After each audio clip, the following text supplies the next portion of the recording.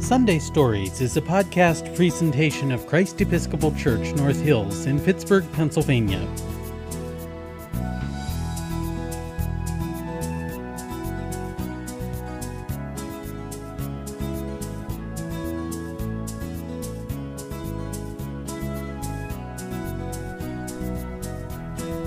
Hello, welcome to Sunday Stories.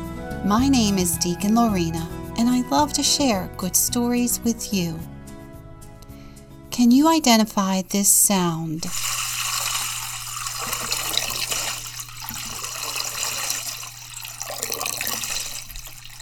What did you hear? Yes, that's right. Water. The sound of water. The sound of water is part of our everyday lives. Water is important to us. Without it, we will not survive. In fact, you might already have learned at school that when babies are born, water makes up 75% of their bodies.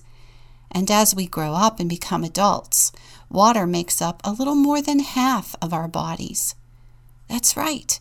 Scientists who study the cells of organisms have discovered that our brains and hearts, lungs and skin, muscles and kidneys, even our bones, are watery. So, when we get up in the morning to brush our teeth, wash our face, and drink a glass of water, we replenish and clean our bodies. If we think about it a bit more, we begin to realize that water is not only in us, but it is everywhere around us. From the vast oceans of our earth to the tiny invisible bits of it in the air we breathe. Where there is water, there is life. And where water is scarce, life struggles. Today's gospel story takes place in the lower Jordan River, the major river of Israel, which flows north to south through the length of the country before emptying into the Dead Sea. Jesus is on his way to the Jordan River. He knows that John the Baptizer is there every day, preaching about God and baptizing people. People from everywhere come to hear John tell them to turn around and follow God's ways. Even the Jewish leaders from Jerusalem come to see what John is doing. The Jordan River flows rapidly down from the Sea of Galilee. It is not a deep river, and it is muddy. The people who come to it must really want to change if they are willing to be dunked into a muddy, fast-moving stream. It would take courage and a whole lot of trust for a person to go into water, thick with brown, swirling mud, to be baptized by John, especially if they are afraid of water. Like the little boy in today's Sunday story, who is afraid of water. He does not even like taking a bath. Then one day, while visiting his grandmother, she asks him what his favorite color is. Blue, he says. After that, strange things begin to happen. Let's listen to today's Sunday story.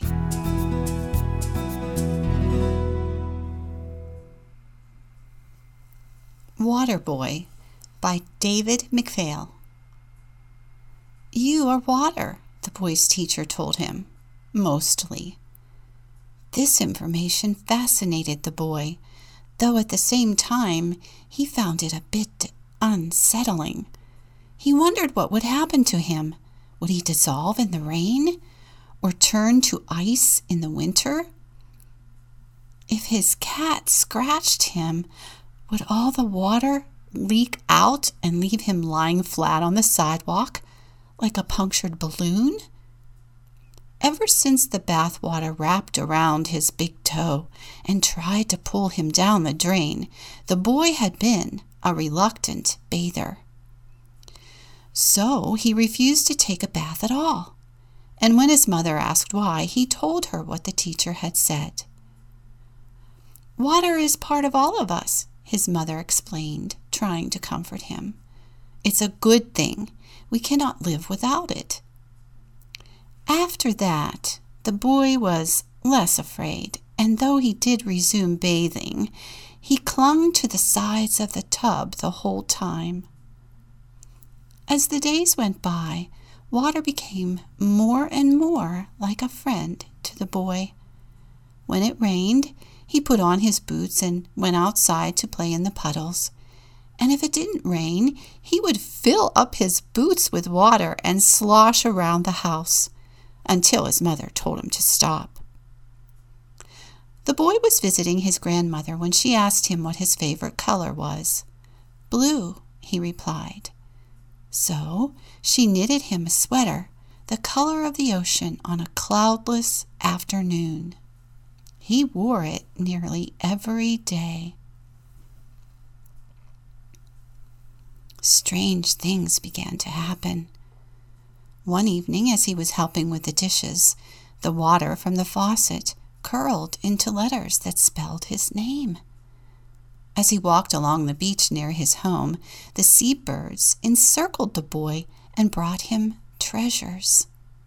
When he stood on the cliffs, the waves sang to him. In the bath, the boy could push all the water to one end of the tub, where it would stay until he nodded his head. It was a trick that came in handy on a school field trip to a world-famous waterfall, when a little dog fell into the water and was in danger of being swept away. And at the pond in the park, when his sailboat tipped over and began to sink, a waterspout picked it up, carried it back across the pond, and gently placed it at the boy's feet. The boy spent a lot of time practicing water tricks. After much trial and error, he was able to toss water from a glass and have it come snapping back like a yo-yo. But the boy's favorite trick was to balance a drop of water on the tip of his finger. When he held it up close, he could see everything that lay at the bottom of the ocean. The boy discovered that he could squeeze gallons of rainwater into an old baby food jar. He placed the jar on his windowsill so the water could absorb energy from the sun. He conducted experiments. The boy found that just one drop of water from the jar could clear up a bottle of the densest ink. 2 drops could clean a large mud puddle. He took the jar to school one day to demonstrate the water's strange power. On his way home, the boy was crossing a bridge when he heard a voice calling for help. The boy looked around. He was alone. Then he heard the cry again. He looked over the side of the bridge. There was no one there. The cry was from the river, begging to be made clean. The boy removed the jar from his school bag and carefully poured out one gleaming drop. When it splashed into the water, that single drop formed a sparkling blue ring that rippled steadily outward. The boy poured another drop, then another. Now the shimmering ripples reached from bank to bank. Slowly, the boy emptied out the entire jar and watched as the river ran clear all the way to the ocean and beyond. Later, as the boy walked along the shore, a bottle washed up at his feet. Inside the bottle was a note with his name on it. "Thank you," the note said. The boy slipped the note into his pocket and continued on home. His bath would be waiting. When, like the teacher in today's Sunday story, I mentioned that we are mostly water, did you feel a bit unsettled, like the boy? Did you wonder that you might dissolve in the rain or turn to ice on a cold winter day? Or did knowing that you are mostly water actually help you to feel closer to the water? We may never gain the special closeness that the boy in today's Sunday story and the water have with each other, but we are, by the water of our baptism, brought closer to God. In fact, because of Jesus' own baptism, we become the sons and daughters of God. In a mysterious way, the water makes it all possible. I love today's Sunday story because it reminds me that we are as close to God as the boy is to water. When we, like the boy, let go of our fear or whatever may prevent us from getting to know God, that is when we will discover the mysterious beauty of God's love all around us, just like the boy discovers the beauty of the water all around him. Will we be able to hold a drop of water on our fingertip and see the ocean? In our mind's eye, perhaps. Will we push all the water to one end of the tub and hold it there? In our imagination, we will. Will we clear up a bottle of ink with just one drop of water? Perhaps one day we will discover a way to do this. But possessing these abilities is not the point. The point in today's Sunday story is that once the boy turns away from his fear and toward water, a wonderful relationship forms, an everlasting bond between the boy and the water. This is what Jesus makes possible for us when he allows John the Baptizer to baptize him in the muddy water of the Jordan River. As he approaches the river, Jesus hears people ask John who he is. "I am preparing the way for someone coming from God who will be greater," John says. "I baptize with water, but the one God sends will baptize with the Holy Spirit." And when Jesus gets to where John is baptizing people, he gets in line with everyone else. When it's his turn, John stops. "I should be baptized by you," he says, "but you come to be baptized by me?" "Baptize me now," Jesus says. "This is important to God's plan for me." So, John dips Jesus down into the river until the water covers him.